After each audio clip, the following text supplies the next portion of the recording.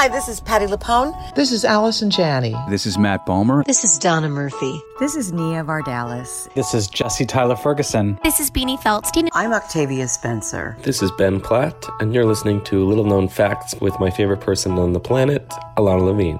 A-OK.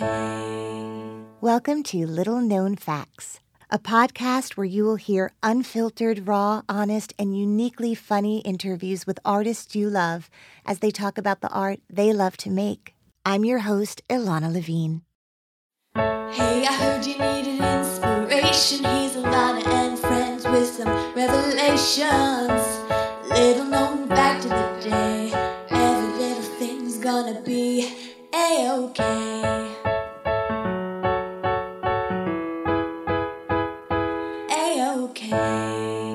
Hey everyone, new episodes of Little Known Facts drop every Monday and you can find them on your favorite podcast provider.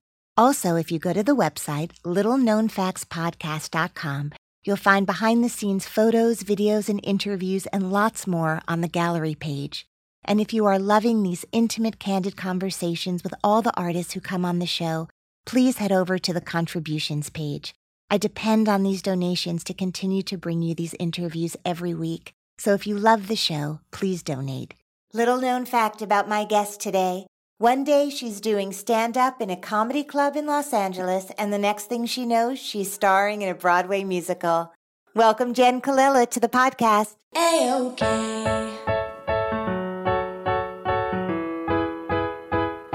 A-OK. Hey everyone, my guest today is the Tony-nominated actress Jen Colella. Jen currently stars as Captain Beverly Bass in Come From Away. On Broadway, she has also been seen in If Then, Chaplin, High Fidelity, and Urban Cowboy. Jen has been seen on television in Feed the Beast, Elementary, All My Children, Rescue Me, The Good Wife, and in the film Uncertainty. She's been in a band. She does stand-up comedy. She is an incredible advocate for the LGBTQ community and beyond. And she is beloved literally by everyone in the Broadway community. And basically any deli I go into in New York City. And I am so thrilled to welcome Jen Colella to the podcast. Yay! Thank you so much for having me. It's amazing. I have had the great fortune of seeing Come From Away many times. Not only is it a show that I went to see because everyone that we love and know in the community was like, you must go see it. So beyond reviews from newspapers, to have your peers and colleagues say like, it's the best thing I've ever seen. And it became the show that anytime I had someone visiting and they could see one show, I was like, I got one for you. But here you are. And I just want to say, before we get into that, and then we'll go back to the day you were born, and we'll end with today. Sure. Because we have 45 minutes. Yeah, that makes sense. We can do it. The last person I took was my husband, because he'd been out of town filming forever. And finally we found a date to see it with him, who I experienced 9/11 with, and we got married right after. We were one of those people that reacted to it that way. Absolutely. And I had him on my right and a complete stranger on my left, and the show was over, and I assumed Dominic was about to hug me, and it was the stranger who just grabbed me and said, I'm here alone. Can I hug you? And she lives with us now, and it's been working out great, the three of us. Wait, no. You've taken that story another level. I literally got teared up, and then you said she lived with you. No, she doesn't live with me. And now I don't know if I can trust anything you say. You can trust everything I say. Except for that last Except the fact that but it did feel like, well, we must all get married now because we had this incredible experience. But the truth is that's what it is for the audience, whether they marry each other or not. Like, I'll never forget her, and I don't even know her name. Isn't that beautiful? I mean, that's what we hope theater does, right? Is bring us all together. That's the difference between any other medium, like that magic thing that happens in that room on that night between the audience members themselves and the audience members and the folks on stage. All of that magic floating around is what makes theater so special. So. Yeah. How long have you been in the play? 9.5 years tomorrow. No. See, now I don't believe anything. He was like, okay, right, we're even. Right. We each get one lie. We got one. And now we will be earnest. Okay, from now on, no more lies. We'll do a trust exercise. I want you to stand up and fall back into my arms, and I will catch you. I'll totally do that. I have been with the show a little over 3 years now. Right. Well, that for people who have not been in shows, or even for people who have, that's a very long time. So there's something about this part and this particular show that's keeping you there night after night. Absolutely. And the cast. Every time I walk into that building, I am deeply in love with each face I see, from our beautiful doorman to all of our crew to each cast member. We're all a family, and we've become even more so as each day goes on and as we realize that we're not just entertaining people. This is something special. Yeah. We feel like we've created this hive of goodness on 45th Street. And so it's hard to leave that. Why would you leave that? Because you don't leave a movement, right? That's it's like you correct. don't switch political parties. It's like That's right. this is much more than a show. Is the entire cast still the original cast? for the most Almost. part? There's only two of us, and those two folks that left, Rodney Hicks and Kendra Kassebaum, were both transplants from the West Coast, so they went back out west to be with their families. But everyone else has stayed, and we laugh about it. People are like, I'm so glad you're still here, and it is a different kind of discipline to do something that long and to make it fresh. I've definitely sung "Me in the Sky" over 1,000 times. Right. We figured out, me and my stage manager, That and is those of crazy. us that have done all the shows from La Jolla to Broadway, we're in the 800s, almost 1,000 times, which is wild, right? I've never had the good fortune to be in a show that long. And so I'm learning this new discipline of making it new each night and strengthening my presence, my present moment awareness. Are you allowed to leave and do other things? Have you been able to do other projects to kind of reinvigorate your creativity in other ways? I've been doing double duty quite a bit, working on some new musicals, which has been super fun. And I've just been cast in a new show on CBS called The Code, which will start filming in October. That's exciting. That is exciting. I'm stoked. Philippa Sue is also in it. And so that's going to be awesome because I'll get to do both things. Will you and Philippa get to sing in this show? No, they're Only in they're- the dressing, only in hair and that's makeup. Right, that's right. Only a whole other show. Yes. Wait, where did you say that filmed, or where will it film? It films in New York. So you get to stay home. That's right. Although, speaking of home, you did not grow up in New York City. I did not. This is not a Bronx twang that we are hearing. Where are you from originally? I grew up in South Carolina. So everyone I talk to says that Charleston is one of the most beautiful places on the planet. Are you from? I was born in Charleston. Okay. And so I was raised in a town just a little outside of Charleston called Somerville, and kind of in between Somerville and Hilton Head Island. My Okay. whole family now is on Hilton Head Island, South Carolina. So And when I have go they been home, there that's where for I go. generations and generations? Yes, for over 3 decades now. So when I go home, that's where I go, to Hilton Head. And do you have a large family there? It got pretty large, yeah. It's my dad and my stepmom and my 2 elder brothers and my aunt, and my mom lives there too. My mom and my stepmom have become best friends. That was a project I worked on for many years that finally came to fruition. Wow. Well, how old were you when your parents got divorced? Very young, 4. And so it always saddened me to leave my mom on Christmas morning and go to my dad's family's house. And my mom loves that whole family. And I knew that she and my stepmom had a lot in common. They're both educators. They are both very, very funny. And so over the course of the past, I would say 7-8 years, they've become best friends and traveled together. And it is my greatest accomplishment. That's incredible. Forget the Tony nom. Yeah. But that really is amazing. Isn't that cool? And for your father, is he like, what? He's always like, what is she doing here? What is this? Why are all my wives here? They're all there. That's so heartwarming, It's right? sweet. It's sweet. Such a lesson in you stick with something long enough, man. Yeah, it can and work out. There's room for all of us. Even if I don't know. I think our hearts are so much more open and capacious than we give them credit for. Yeah, that's a good vocabulary word, by Thank the you. way. Thank you. So you're also very smart. I'm all right. There you go. So you grew up right outside of Charleston. Mm-hmm. You said you had siblings. So where are you in the? So I have 2 older full brothers, Michael and Thomas, and then I have a younger half brother, Andrew, and he lives in Minnesota. But I'm the only girl. You are the only girl. Mm-hmm. And do all of them sing like angels, like you, or was this a very specific talent? I am the black sheep or the pink sheep. Since Yes. I'm gay, I like to say I'm the pink sheep. I like My mom has a lovely singing voice. She and I would sing together sometimes.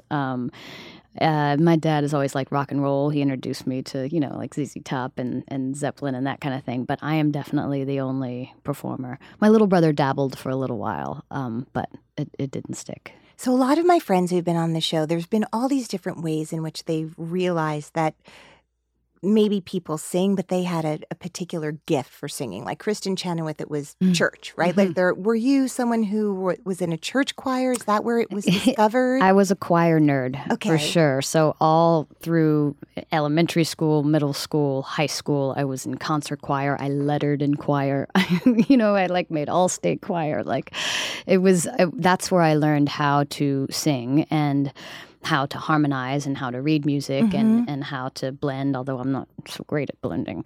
You are on the 72 cast albums that I listened good. to in the last few years. So Awesome. It always feels like my voice is like a horn that just sticks out. Okay, Nope. good. Oh, good. as it turns out, not true. I'm so glad to hear that. Yeah. Thank you. But that's where I fell in love with music. And then because I was in the South and I wanted to sing as much as I could, sometimes I would sing in church choirs just because that was another opportunity for me to sing. Anywhere I could sing. Then I joined the band. Like anywhere I could sing, I would do it.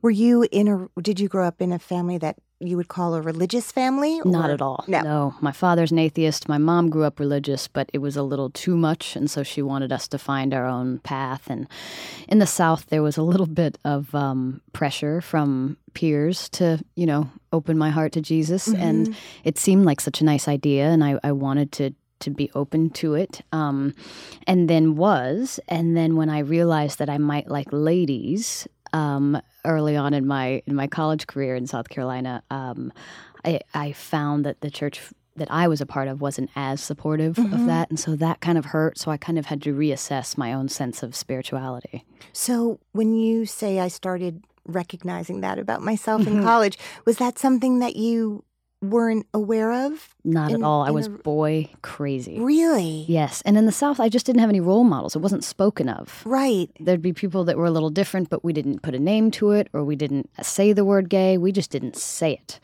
So it wasn't even an option. It just wasn't an option. And so if there were girls that I were drawn to or teachers that I now look back and think, oh, I think I had a crush. Right. It was just, I thought. I didn't like Mouth at all. No, but I like she Miss had Tina. incredible cheekbones.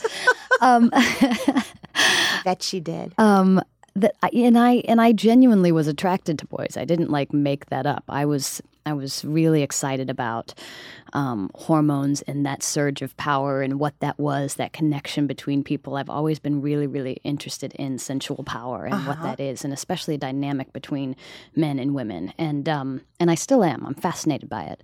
But it wasn't until later that I kind of accidentally slept with my best friend. So how does that happen? Well, so I can be aware. No, I want you to be aware. We loved each other so much. It was like the only other thing we could do to express our love for one another. And was it unspoken, or did you go like, hey, No, tonight I have this great completely idea? Unspoken. We were like playing a little truth or dare, and her boyfriend fell asleep. That's what I blame all of my homosexuality on, his sleepiness. And it was like one of the most simultaneous moments of my life. We turned to each other, and it just felt, for me, very natural. I was scared in the moment. I was like, oh, I don't know what I'm doing here. And then I was like, I know exactly what I'm doing here. I'm loving this person whom I've loved for quite some time, and that's it. It's an energy exchange of love. And then, he wakes up. He wakes up. He's like, well, and that's is the best dream I ever had. Hello, ladies. Yeah. The next morning we woke up, we're like, what up, brah? How's it going? You guys want some breakfast? Or, it was, for her, she married this gentleman, by the way, and they have kids, and they're awesome, and she is. And he knows about this night. Absolutely. Yeah. Yes. For me, it was the first time passion and true love came together. And I was like, wow, this is something I need to explore. But it was scary because, again, I was still in the South, and I went to an all-women's Southern Methodist school for undergrad, and it wasn't something that we talked about very much. So, if you've seen the musical Fun Home, which for a lot of people kind of miraculously was an introduction to sort of how one would approach gay life once they're out of their home, right? And she changed her major to Joan and found a club with other women who were like her. Did it then become, thank you, Alison Bechdel, did it then become an opportunity for you to seek out and meet other people? Or on the campus, did you feel like you had to be secretive about We it? had to be secretive. We continued to kind of dabble in this expression of love for one another. Her boyfriend knew about it, of course, but we were still exploring that with one another. We had to keep it very secret, which was also hot, let's be honest. Sure. But then I feel hot just knowing what I about mean? the secret. Yeah. Yes. But then I saw this play called The Last Summer at Bluefish Cove at one of the only professional theaters at the time in South Carolina called Trust Us Theater. And they would do shows that other people would not touch, a lot of Nikki Silver and you know. And so this particular show is about lesbians who go away for a summer. And the lead, Dewey Scott Wiley, was so captivating. And I remember sitting in the front row and we had a moment where she looked and caught my eyes. Wow. And I was done. Done. I sent her roses. I sent her letters. I finally sent her one rose and a letter that was like, look, here's what's going on with me. I think I may be gay and I'd love to have coffee with you. And 3 months later, we were engaged. She must have been older than you. She was 10 years older than me. Okay. And then fun fact, about a month ago for Gay Pride at the LGBTQ Center, they revived that play and I played Lil. I played that role that changed my whole life. That's it was incredible. So beautiful to come back to it. And Dewey and I are still dear friends. And was that a short-lived relationship in the end? It was. or- It was only 3.5 years. I just didn't understand the depth of what it meant to make that kind of commitment. But you couldn't have told me otherwise. I was so in love. This was it. Like here was a lesbian woman playing a lesbian. You know, and she was 10 years older and so smart and savvy and loving. And it was an extraordinary relationship. But I was too young to make that kind of commitment. Were you still in college or was it right after I was still college? in college. I was So only 20 when I proposed. You Yeah. called your mom? Yes. Yes. And not only am I gay, but I'm getting married, right? So Yeah. there were two whammies. And she said, well, okay. I imagine you've slept with men before because we did talk about that. And I was like, I have. And she goes, well, I bet this is different. And I said, it is in many, many ways. It's different. And ultimately, they were worried about, again, being in the South and my safety and that it was going to be harder for me. But once they met Dewey, my whole family, they realized that, you know, they can trust me and that my heart is going to be open to good, kind, loving people. And that's whom I want to be on these journeys with. That is incredible. So at some point, you're married. You're where is your college? Columbia College in Columbia, South Columbia, Carolina. South And then I Carolina. became a company member at Trust Us Theater, where Dewey was one of the artistic directors and actors as well. Did you work together We at did the time? all the time. It was amazing. Amazing. Amazing. That's the best. Yeah. So you stay in the area, but then when it was time for you to go, because I know you went to grad school with my beloved Beth Malone and your dearest Beth Malone. Isn't she tremendous? She's person? tremendous. And I feel like there's just got to be a way that I get to buy a ticket, go see a show, and it's the two of you. Right? We should. So- Sideshow or something. We should do something together. Like, I know. what's that going to be? And just the blending of your voices would blow my mind. I mean, you know, I don't know. I mean, we could do a revival of Sideshow, Something. the two of you. But I would it do might anything be- with Beth Malone. Yes. I think the world of Although her. I feel like you two would laugh so hard that we would just have to wait for the two of you to be done laughing. There is a lot of laughing. She Yeah. is hilarious. I've never met anyone like her. But so you met her at grad school. At the University of California at Irvine, yes. So that means at some point you left the kind of cozy hamlet of That's Columbia. right. I sure did. And drove across country. Did Dewey go with you, or was this No, post-marriage? we had Parting split. employees. That's right. And I had a new girlfriend at the time, newer, like really new, and she was like, "Sure, I'll move to California with you because that's what lesbians do." And we got in my Oldsmobile, and we had 3.5 weeks and like $3,000, and we just $1,000 a week. in like a zigzag across the country. Awesome. The only rules we had were no more than 2 nights in a city, and we broke that rule in New Orleans, Vegas, and San Francisco. If you're going to break those rules. Good places to do it. Totally. Right? And so I got to grad school, and it was the best possible decision I could have made for myself. It was really an extraordinary program. There were only 8 of us. Wow. And it's a musical theater program? And This is was it an a- acting program. A whole Yep, just sort of MFA and acting. conservatory styles. Uh-huh. And what I liked about the approach, their methodology wasn't like, we're going to turn you into this type of actor, but rather, here are some tools that you can use however you would like to make your own self shine. And so I really found that valuable. It was very nurturing. Not to say that there weren't some tough classes and things like that, but nobody was like, we're going to beat you down and you've got to prove that after your first year that you can stay here. There was none of that. And I teach now. Where do you teach? All over. Okay. All over, any chance I get. And they really helped instill that positivity in me, that is the way that people learn best and that creativity will flourish under a positive light. So are there things, technique or thoughts that you have, which you just mentioned in teaching, obviously, but in your life when you approach work today, just a few years later since you graduated, that have stayed with you in terms of how you approach a character?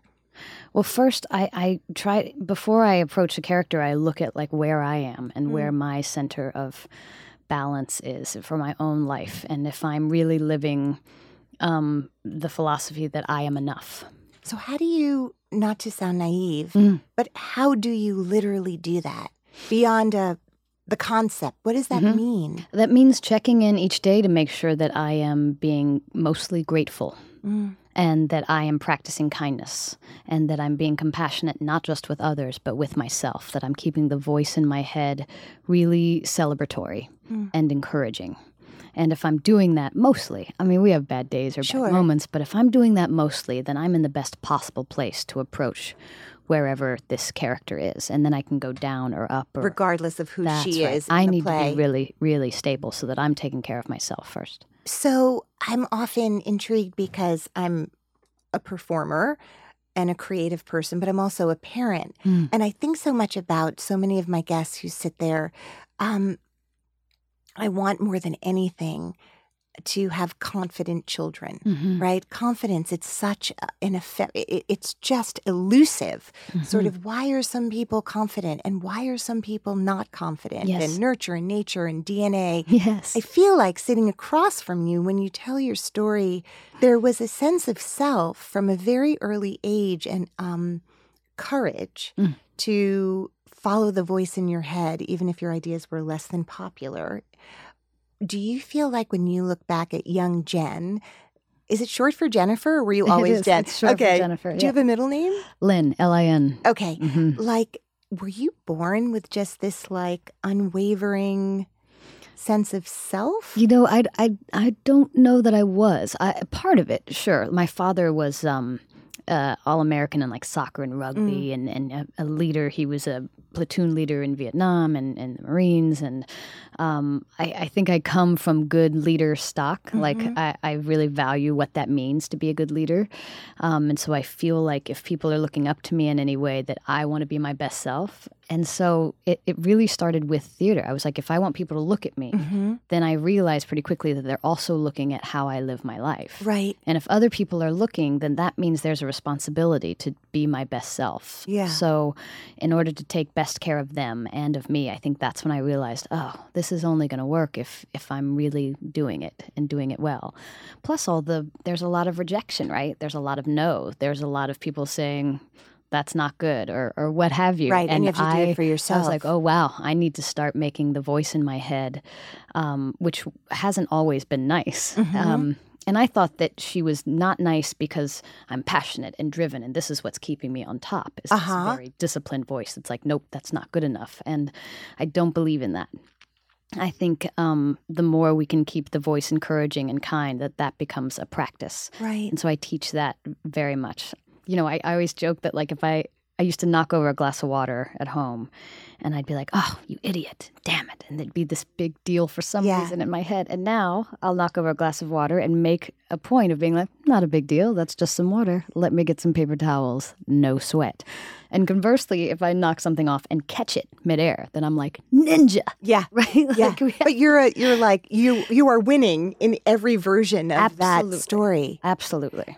Do you feel like, God, so with your father's story, Mhm. right? I mean, that's a whole other sidebar. Was he someone who shared stories of his life at war, or do you feel like that was in a private room somewhere in his mind that you didn't have access to? I was the only one of his kids that ever started to ask him about it. And so he started to share stories with me.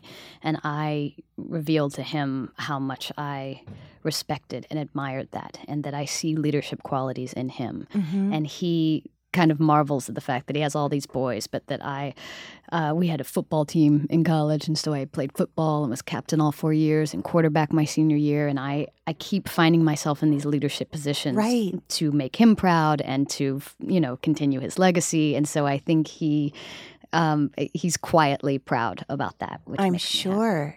I mean, we talk so much about that sort of having friends who kind of were part of an ensemble and sort of slowly found themselves in the leads of shows, and sort of who were the number ones on the call sheet that kind of inspired them, or the above the title people, who, like the Bernadette Peters or all of these people, who they kind of looked at and saw how generous they were with their company. Absolutely. And how you can be kind and number one on the call sheet at the same being time. a leader, having a lead role means so much more than just being prepared and doing the role well. It's how you are in the room. Right, If you're and setting treating the tone. each person with respect and dignity and feeling grateful to be there and celebrating each day. And if you're having a tough day or feeling vulnerable, like for dance makes me really nervous. And so if we're having some sort of dance call or dance, my chest is tight just saying dance. I'm so sorry. Then I have learned to, if I'm holding somebody up, rather than exploding and being mad, being like, I'm feeling a little vulnerable right now, so forgive me if we have to go back and it's just for me, everyone, just a moment, bear with me, and try to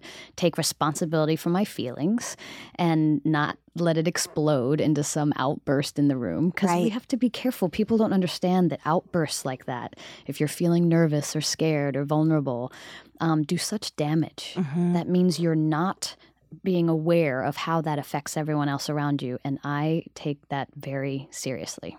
So do you not have dance training? I do not. No, not at all. Yet you People found think yourself that in the I'm a dancer world of 'cause I'm Broadway. slender, I think. Yeah, no, I'm and great muscular. I'm great at people dancing around me. Right. And I can hold my own. You know what I mean? If I have time or whatever. Yes. But I don't. Seeing these dancers on Broadway and knowing what real dancers are. You're like, I know what those numbers on the floor mean, Sure. but if you could put me, is there a number off the Just side? have other people do stuff, and then I'll, I'll be exactly. clapping on the side or stomping on the side. Kelly Devine did such a good job with our show with Come From Away, because she realized very quickly that she didn't have natural dancers. And so she created this around people who could move in a certain way that like real people move, and made it something special. Well, I realize this long into the podcast that for those of you listening who don't know what Come From Away is, which I don't know, the two of you who don't know what it is, can you just explain, because I'm sure you've talked about this show many always happy times, to. sort of tell us about Come From Away. Sure. Come From Away is a true story about this little town Gander in Newfoundland, in Canada, that has a huge airport where planes used to fuel up before transatlantic flights. Now they have jets that don't require that anymore. So there's this huge airport just sitting there that doesn't get a lot of use for this tiny little town. And on 9/11, 38 planes from all over the world were diverted to this airport because they had such a big airport. But there are only like 8,000 people in the town. And so 38 planes equals 7,000 people descending upon the inhabitants of this town. And it's how these Ganderites opened up their homes and hearts and businesses to all of these strangers from all over the world, and the beautiful relationships that were formed therein. It's an extraordinary story. I still get choked up a little bit just saying it. Well, because it's true. Because it's true, and it gives us another memory of such an awful day and an awful time, that such kindness and goodness was happening on this awful day, this awful time. Just makes my heart explode. It gives me such pride in humanity.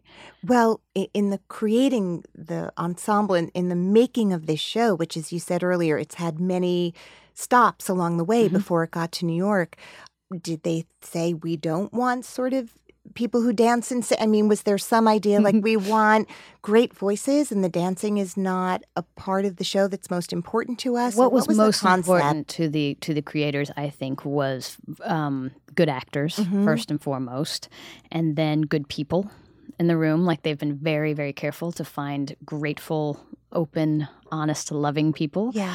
And then I think Kelly Devine actually was surprised at how little we had in the vocabulary of dance.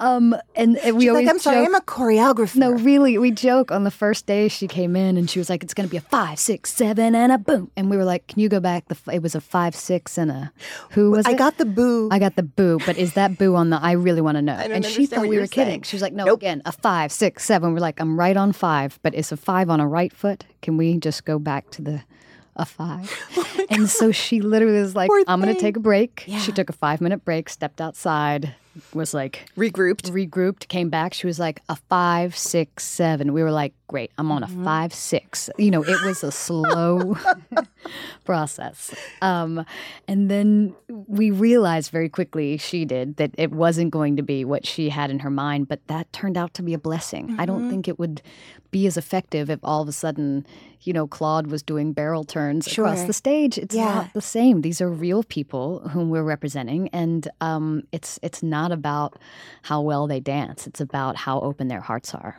Well, when we talk about sort of the length of this run, specifically the idea of you having a performance that you've done this many times, this was not your first time at the Broadway rodeo. No. Because you, as I read earlier, I believe first came to New York. Your first Broadway show was Urban Cowboy That's with right. Matt Kavanaugh. That's right. From L.A. So the story goes that you were doing stand-up in Los Angeles and got a call to audition for Urban Cowboy. Well, so what happened was we had a showcase for University of California with NYU and Yale on both coasts. And while we were in New York, Jay Bender's office called me in for Urban Cowboy. And I went in and... So you don't even have an agent yet. I have nothing. Yeah. No, we've just out of showcase. Amazing. I didn't even have, they wanted me to have a country song. I didn't have a country song. I just had the Maltby and Shires from Closer Never that the man says things he needs to say. So I was just like, Wait, you're the not man gonna stop says singing. things he needs to sing. I just turned it into a country song, right? And then they were like, awesome, can you sing that higher? And I was like, sure. The man says things. And then I kept getting called back. And I thought, oh my goodness, I'm right out of grad school. And is Jay Bender calling you and going, Jen, I'm going to, like, talking you, like, you don't know what you're doing. No clue Yeah. what I'm doing. I just came in there and the reader was a woman. I kissed her right on the mouth because there was a scene where I was supposed to... Married her. I'm Jen married her. Colella. Also I married her. I scooped her up. No, I... Not that one. Not that one. But I do love to get married. So that's my joke. I was like, chicks love it when you propose. They go nuts. I love it. No, so I auditioned callbacks. I was thrilled, but then it turned out that they went with the woman, Caroline McMahon, with whom they had done all the workshops and everything. I was still very proud that I'd gotten so far, but I went to California, got agents and managers there, and then started doing stand-up. How did you go to California and get agent? Is that the Oldsmobile? No, you're already there. I'm already there, Do you have a right? new car at this point, or So is it still the Oldsmobile? this was out of grad school, and we had, because we had a showcase, I got called in to some agents. So that went well. It went that well. That part went well. It really did. And so I kind of got to feel out who I liked best. And then started doing stand-up, and so months go by, and then I get the call from my agent, who's like, hey, do you remember that Urban Cowboy audition? And I said, yeah, I didn't get that. Thanks for bringing that up. And she says, no, there's a new director on board, Lonnie Price. The previous director, Phil Osterman, has suddenly passed away. They've been in rehearsals for 3 weeks, and if you get it, we want to fly you to New York. If you get it, you start rehearsals the next day. So you pack a toothbrush Right. I was like, or what do you a pack? trunk? What do you That's pack very for that confusing. trip? I threw everything I owned practically into a bag. They flew me first class. They faxed me the side. Sure That's they how long did. ago Yeah. this was. E-fax. I'm learning songs in first class on my way to this audition. And how do you feel, like, on the way? Like, how do you feel inside? I feel equal parts terrified and ready. Like this is a role that suits me. It's some country girl who starts bar fights and rides bulls and can. And that's me. That's me. If ever there was anybody, Yeah. that's me. It felt really good in my bones, and I was excited to share with them what I had to offer. And I remember there being more people than I'd ever seen in any room for an audition. And sweet Lonnie Price's face, he's one of my best friends to this day. Angel person. Angel person. And I just could do no wrong. He just sat there with his And you didn't know him before. No. But you walked in and he was like, oh, that's Just my love. That's my, and I did. yeah. I've had jokes and all these things, and he just loved it. And he said, "Can you step out of the room? We're going to talk about you." And I remember leaving that audition room thinking my whole life could change in this one instant. And no sooner had that thought entered my heart that they called me back in, and he said, "We want you to be our leading lady. Welcome to Broadway." What? And Jack Bowden of Jay Bender's office was like, "I found Love her. I him. found her." The room erupted. I We'll give you started crying. Jack Bowden. I know he Jack listens. Bowden. He's hearing this. Oh, yeah. he's changed my life. Every time I Sweetheart. see him, I kind of tear up because he changed my life. Yeah. And then the stage manager was like, "Are you Equity?" And I was like, "No." And he goes, "You will be tomorrow morning." Okay. It was just a wash of wow. And then the next morning, I'm at, New 42 Studios, and there's a cast of people who have been rehearsing and loving each other for 3 weeks in, cast year. That's Yeah. 3 years, Yeah. right? They're already madly Yeah, in that's love. camp. Yeah. So Lonnie Price takes care of me, says, "I'm going to go tell them that we have a new leading lady. I'll be right back to introduce you." Okay. So he tells them Caroline is no longer with them, and here's your new leading lady. And they were so lovely and welcoming and awesome. And then, fun fact, Caroline McMahon and I, the very next play I did, this musical, we played sisters and also became dear friends. So That's the universe amazing. brought me close Yeah. to this person because I thought about her every day, Of course. obviously. Of course. It was one of the best experiences of my entire life, that whole thing. Wow. And so then you stay here. I did stay here. I was bi-coastal for a little while, but then to do what we do, there's such fertile ground for new things all of the time happening here. I love it. And the energy and the community and the way that we're not in cars, but we're literally bumping into one another. You on a scooter. Literally. That's you how I just flew travel. in on your That's scooter. right. I like wheels, and I like being able to get places fast and fun. And the city thrills me still after so many years. So Well, it's exciting and eclectic and it's real. It's like it or real. not. And it's 107 degrees out there right now. So we must really, really love it here. Was Chaplin after Urban Cowboy? yeah. So there was Urban Cowboy, and then High Fidelity, and then Chaplin. So did you have downtime in between Yes. shows? So much of it. Tons of it. Which at first in my earlier years, I'll be honest with you, because we've decided we're going to do that. Me and you, be honest. Yeah. was Because we were both allowed one line. we got the one line. We used it so early, No. didn't we? That was like 4 minutes in. I don't know. But that's good. We're fast like that. We're fast. It scared me. The downtime scared me. I didn't realize. I didn't know shows could open and close so quickly.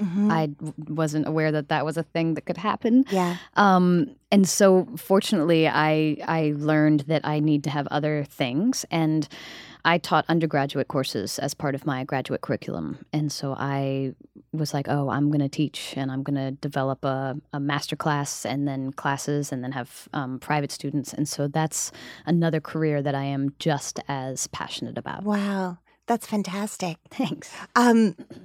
So I just want to go to this thing where you were like, and then I did stand up, because that's kind of like saying, talk about bearing the lead. That's like, I was also a neurophysicist. Like, what? it's like, not. there's nothing. No. It's really hard. It is It's really hard. I mean, it's not like you said I was great at it, but I have a feeling if you're even saying that you were doing it, that there was some idea that was something you were good at or comfortable doing. I learned a lot. Yes, the stand-up part was something that I was good at. And what I found most valuable was that if I bombed on stage, I had no one else to blame. I'm the writer, I'm the performer. I can't blame it on the accompanist or the writers or anyone else. It's me who has just failed miserably in front of people. Great. And then I learned that in the next breath, in the next joke, I can get them back. Yeah. That it's not over. The world doesn't stop spinning should you, quote unquote, fail on stage. And I found that to be very, very valuable. it doesn't mean I don't get nervous. I get nervous still every time I'm on stage, but it was just this reminder that it's okay, that it's not neurophysics, that we're not doctors saving lives in that way, that we are still playing and growing and learning, and that there is a place for failure, and that that's okay. What I found most difficult about stand-up was hanging out with the comics, quite honestly. They're notoriously a dark bunch of folks. Yeah. And it's changed now, quite honestly. I think there are a lot more women, and it used to be very cool to kind of be callous. Right. And I found a lot of the dudes that I was hanging out with to be disrespectful of themselves and one another. And that is just not my bag. I know you don't know me well, but that is not. No, but in the religion of kindness that you follow, it has to include to yourself. Exactly. But were you like in the Groundlings? Were you in some kind of improv group? Like, I really need to understand, like, can you do a moment of what your set would be? No. What happened was I started doing, somebody encouraged me to do like an open mic. And so I did like 6 minutes at an open mic. And then. And were you observational yes, humor absolutely. person? Observational humor. Was it lesbian based or not? Some of it. Sometimes it was. I was also really obsessed with like Cops, like the show Cops. So tons of stuff to do. Yep, I would do, domestic disputes I found very funny and would like do my favorite domestic disputes. Sure. That's funny stuff. You can't write dialogue fun. People get so indignant you come into their homes. It was really, really fascinating to me, the human condition under those circumstances. And yes, just about life and being a young lesbian and like things that I noticed in the world. And it was, because I'm good at connecting with people, I tried to make the room feel like my living room. And that's a place where I succeeded. Were there comedians that you admired particularly? Absolutely. I grew up listening to like Eddie Murphy and Richard Pryor and Bill Cosby and definitely Ellen and even farther back, like Lily Tomlin and Goldie Hawn and Carol Burnett, like these are all people who really influenced my brand of humor. I won't stay on it too much longer, but I do want to know, like, when you stepped out on stage, did you have like a thing? Sometimes there was one thing I'd step out and be like, oh my gosh, I'm so thrilled to be here. This is exciting. I've been thinking about this for a long time, and I can't believe I'm finally here. I realized, though, that I forgot to write jokes.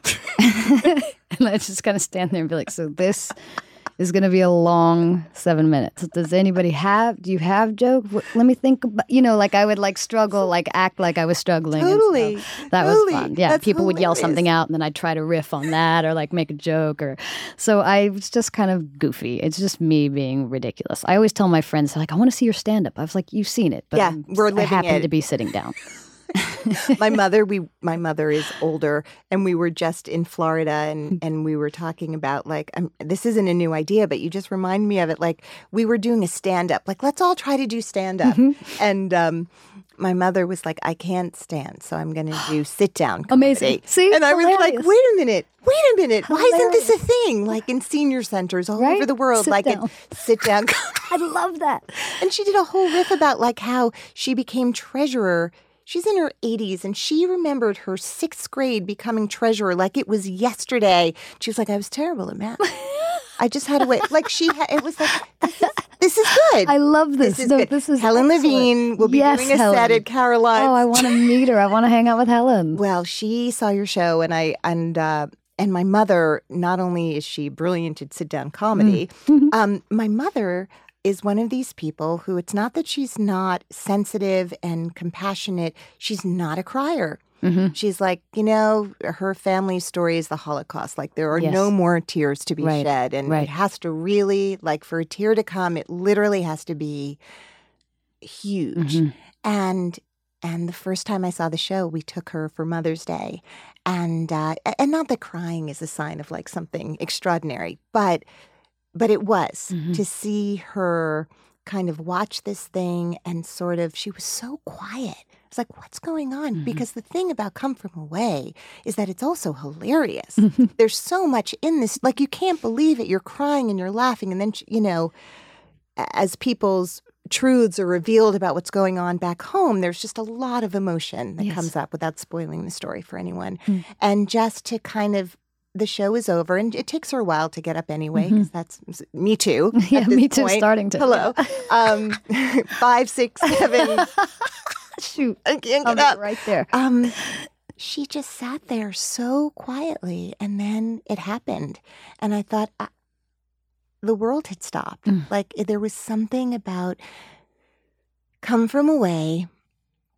I saw it again recently, and I tweeted this. I felt like it was as fresh and brand new as the week I saw it, which was with the first week of previews, was the first time I saw it. So let's just I'm even so start happy with to hear that, that. right? Awesome.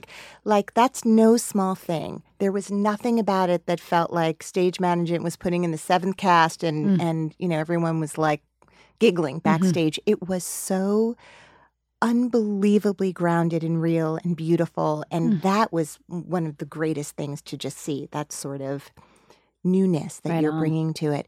But anyway, there was really there's just something about the simplicity, and I don't mean that in a negative way, but there's something so straightforward about what you guys are doing.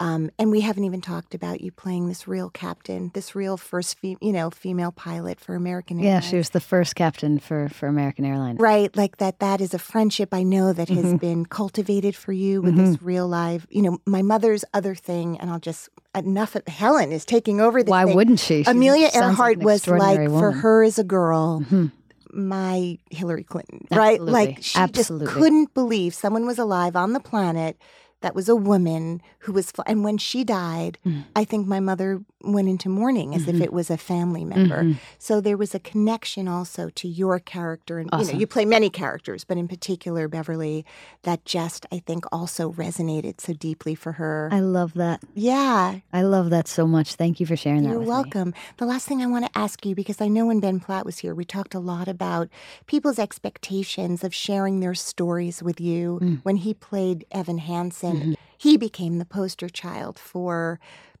mental health Sure. and vulnerability Sure. in a way. So people started coming to him to share their lives. And he's like, I'm 23 years old and I love you, but I'm not an expert. I would imagine when you're part of this show that is part of real recent history, there are people, it's not like you're doing a World War I show. Right. This is people's real life right now. Yes. What do you do with all of that other than when you said gratitude and thank you? Where do you put that, and how do you go on and not take all that with you? That's another part of the training of the discipline that I am still learning, because I am quite an empath, so I do take on a lot. But I've learned we have to have boundaries at the stage door, right? I also always stage door because unless I have to be somewhere else, but I really try to do it, because what other job do you get to step outside at the end of your workday and people are like, excellent work today? Nobody gets that. Not at the telephone company where I work. I do not want to take that for granted. Yeah. So I think it's sweet that people want to wait around at the end of my workday to say good job and have a moment with me. But I'm learning how to receive wherever they are and what they have to share, and also valuing my own sense of boundaries and time and what I can take on. Sometimes girls are shaking and crying, and it's not just because of the story, it's because I'm out. And so there are a lot of different they're things meeting at you. play. Yes. You're Dewey. Correct. Right? Correct. They're Dewey. That's yeah. right. And so I receive what they have to offer me, and I'm like, thank you so much. It was a pleasure, and I have to move on to the next person. Yeah. And then we have beautiful fans who have come back. We have one fan who's been over 200 times.